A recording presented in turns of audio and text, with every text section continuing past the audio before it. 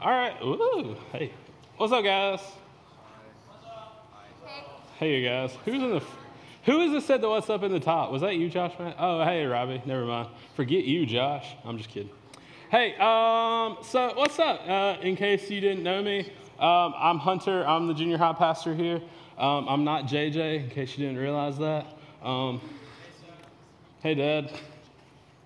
Anyways, hey, so who here has ever watched a movie by show of hands? All right, most of you, cool. So we're on a level playing field. Who here has maybe ever watched a movie that starts with this slide of some kind, based on a true story? Some of you, okay, very nice.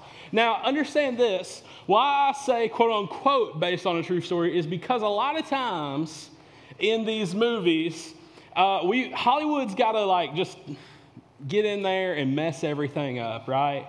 Hollywood's got to make things. So what I have here is a list of quote unquote based on or true story movies that actually are quite far from it, okay? So let me see that first one there.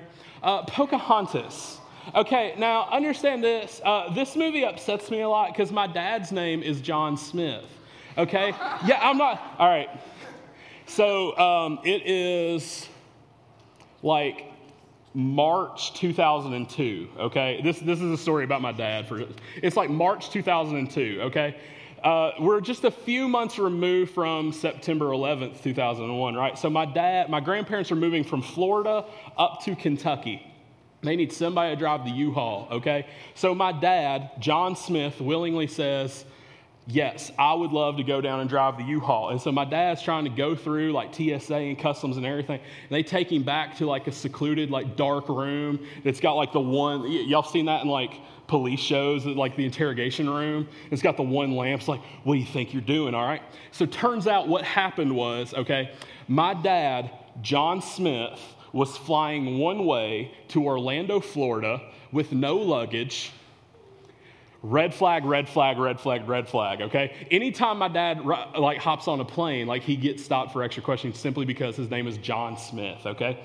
So anyways, growing up, everybody used to think my mom was Pocahontas. So anyways, I'm not lying. It made me really sad. Pocahontas, not true at all. Turns out that there was some question if John Smith and Pocahontas ever actually met in real life.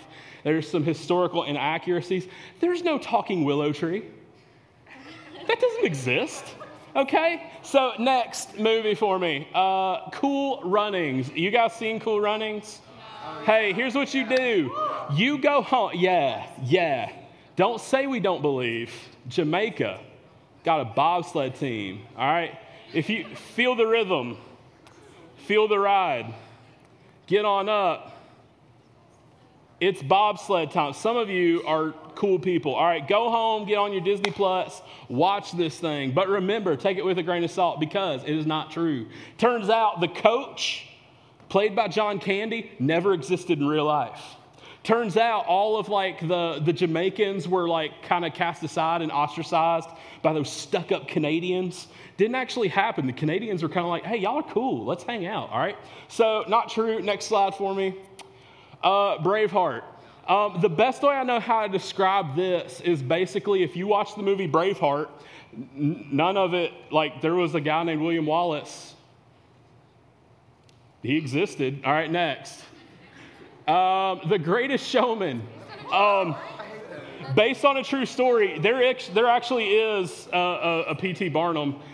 If you guys, I'm not going to tell you, and I'm also not going to encourage you, but if you Google it, this guy is a bad person. I use this term nicely as best I can. He's a trash people, okay? Next slide. The Revenant. Okay, so everybody who went to see this movie went to see it for one reason and one reason only. Leonardo DiCaprio going to get eaten by a bear, okay? In real life, apparently, we don't even know if the real life guy Hugh Glass actually ever got attacked by a bear. It'd probably be a lot cooler if he did. We don't know. But next slide. Remember the Titans. Okay, so do you guys know how in Remember the Titans they present the high school as this rough, tough, rags to riches underdog football team? Y'all feel me? In reality, This is what it was when they formed T.C. Williams. Think if you took Georgia, the number 1 football team, combined it with Alabama, the number 2 football team, what do you have? It's a superhuman football team. They won every game that season by like 20, 30 points. Like it wasn't even close. But doggone it, they made it look really good in Hollywood, right? All right, so all that to say, like as we watch these movies, sometimes we have to suspend disbelief because we have to ask ourselves, is this really a true story?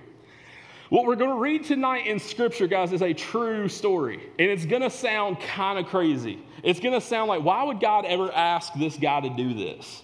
This is not the, maybe first thing you think of when you think of, cool Bible stories. Okay, understand this. VeggieTales never touched the story, and you'll see why in just a little bit. So if you have your Bibles, we're going to be in Hosea.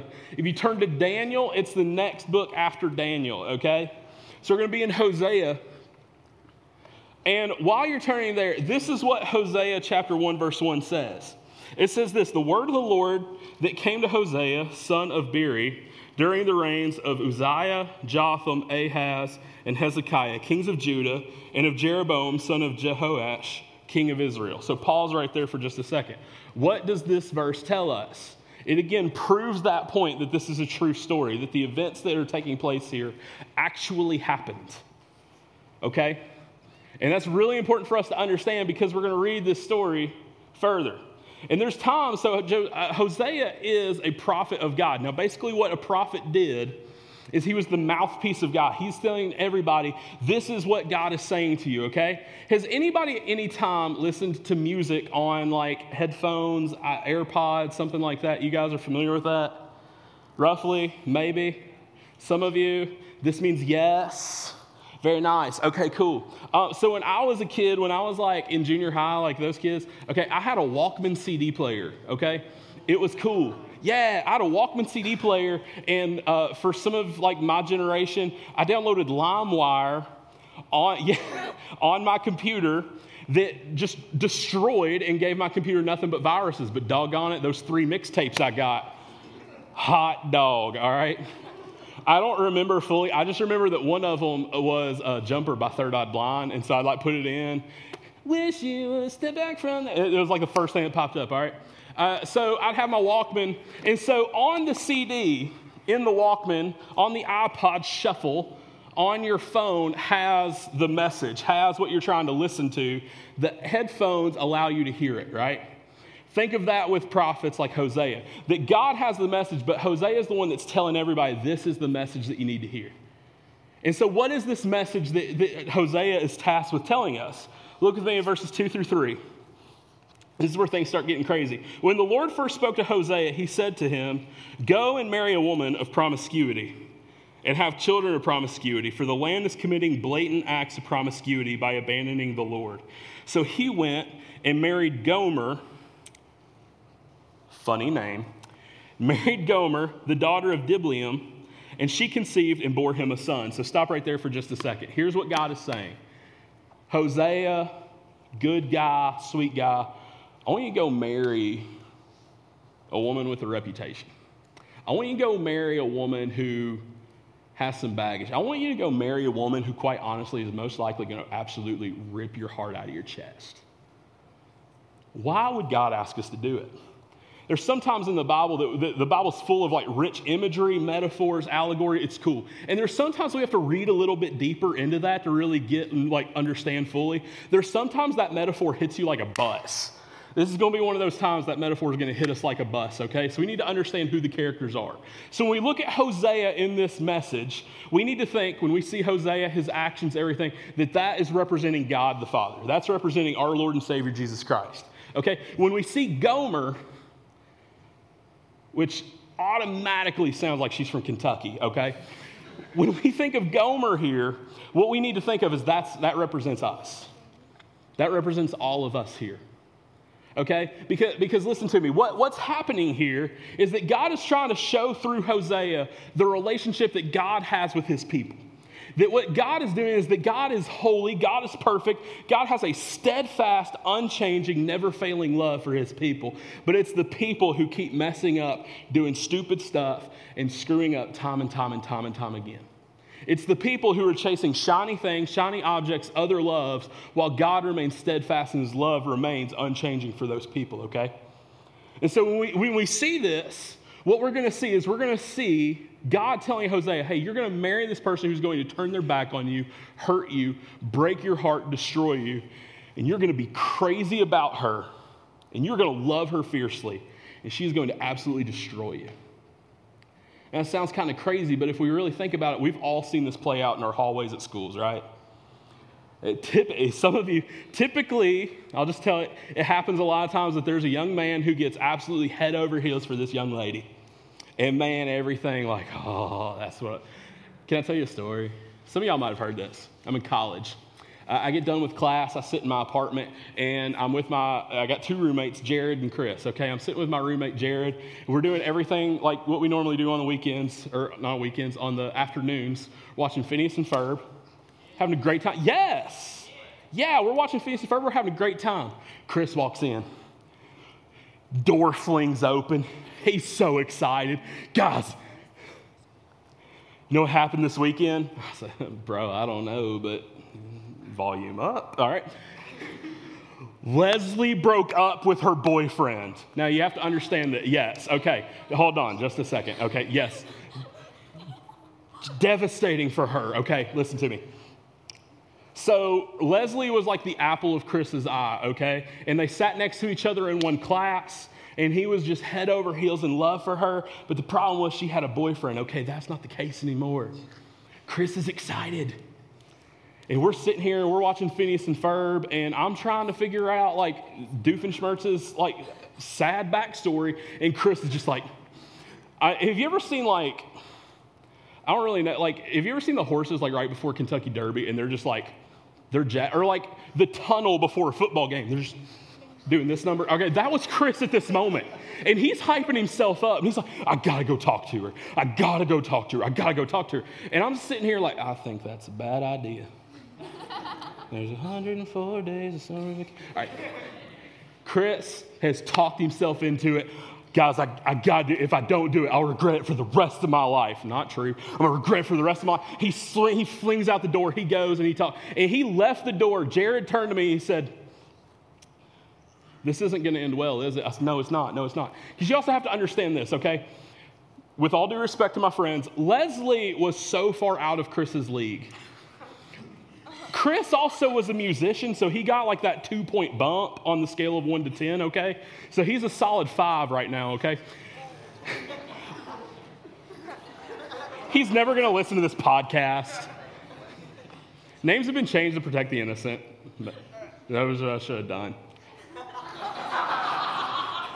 How many Chris's in the world do you know? Anyways. So here we go. He comes back. Y'all listen to me. He comes back, he opens up the door. He is beaming. He is on cloud 9. He is so excited. You guys want to know what Leslie told Chris? Ladies, this is a practical lesson for you. What she said is, I'm just not ready for a relationship right now. Now, ladies, let me tell you something, okay? This is not mean. This is not hateful. If you know the answer is no, the most loving thing you can do for that young man is slam the door as hard as you can in his face. Because leaving it cracked just a little bit does what? Leaves room for hope. It leaves room for hope. He's so excited. It's going to happen one day. And man, there just was no talking him down. But you know what happened over time? That infatuation, that love and everything for that just apple of his eye faded and faded and faded and faded. He's happily married with somebody else now. But guys, that's what happens. We're just like that, man. We have this thing. We latch onto it. We're so excited. We love it. We love it. We love. What's this over here?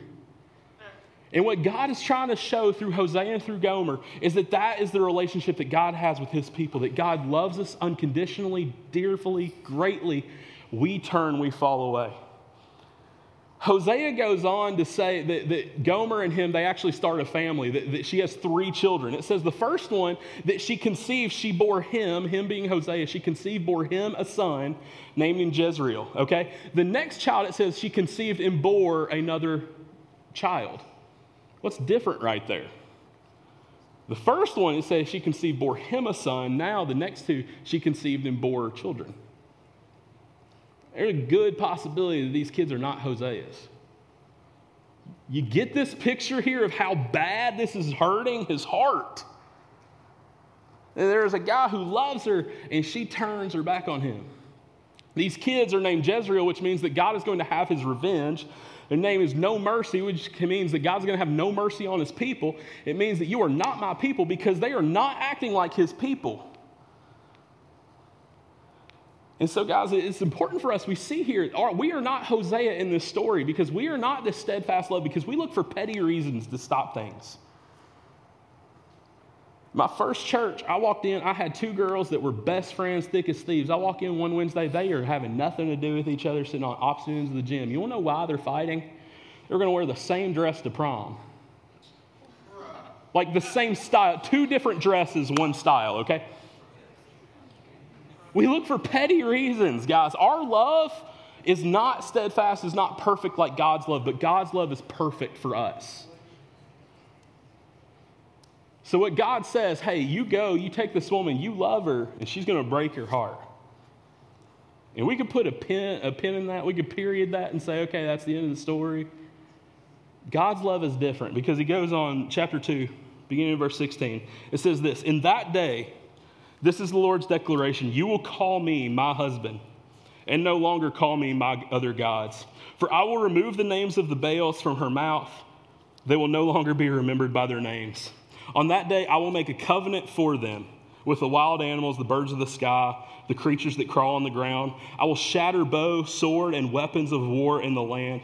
I will enable people to rest securely. I will take you to be my wife forever. I will take you to be my wife in righteousness, justice, love, and compassion. I will take you to be my wife in faithfulness, and you will know the Lord. And on that day, I will respond. This is the Lord's declaration. I will respond in the sky, and it will respond onto the earth. The earth will respond to the grain, the new wine, the fresh oil, and they will respond to Jezreel. I will sow her in the land for myself. I will have compassion on no mercy. I will say to not my people, you are my people, and they will say, you are my God. Verse 3, chapter 3, verse 1 is really cool. It says this, and the Lord said to me, Hosea, go again, show love to a woman who is loved by another man and is an adulteress, just as I, the Lord, loves the Israelites, though they turn to other gods and they love raising cakes. That's the love that God has for us. That while we follow shiny things, while we turn, God's love remains steadfast, remains fully pure in all things. The Bible goes on to say how Hosea goes and he gets his wife back, is that he comes and he starts buying her back. In the Old Testament law, there's customs of like what it takes to buy back a slave. And that's what Hosea does. He goes to buy his wife back, and he starts with silver, he starts with gold, he starts with jewels, he starts with money, and then it starts working itself down to, it says that he gave them barley, he gave them grain and things like that.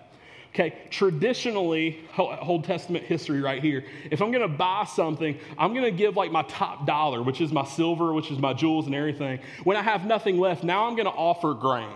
Now I'm going to offer barley. Now I'm going to offer wheat. Now I'm going to offer these things like that. What this shows is the spectrum of what it took Hosea to buy his wife back. And quite honestly, what it means for us reading it is that he gave everything he had, everything he owned, to buy this adulterous wife back. You can almost see like him going through the couch cushions. You can almost see him going through like the saddlebags on his camel, looking for like loose change. He gave it all to buy his wife back. And you see again how this is a picture of God's love for his people. That God sent his son to die on the cross for sins, that we might be saved, that we might be forgiven, that we might not have to be cast out, that we might not have to live in slavery forever, that we could be saved, that we could be redeemed forever. So guys, real quick, eyes and ears on me for just a second. Hey, if you don't know that love, I'll just be really honest, I'm sorry about it. I'm sorry that you've never made that decision before.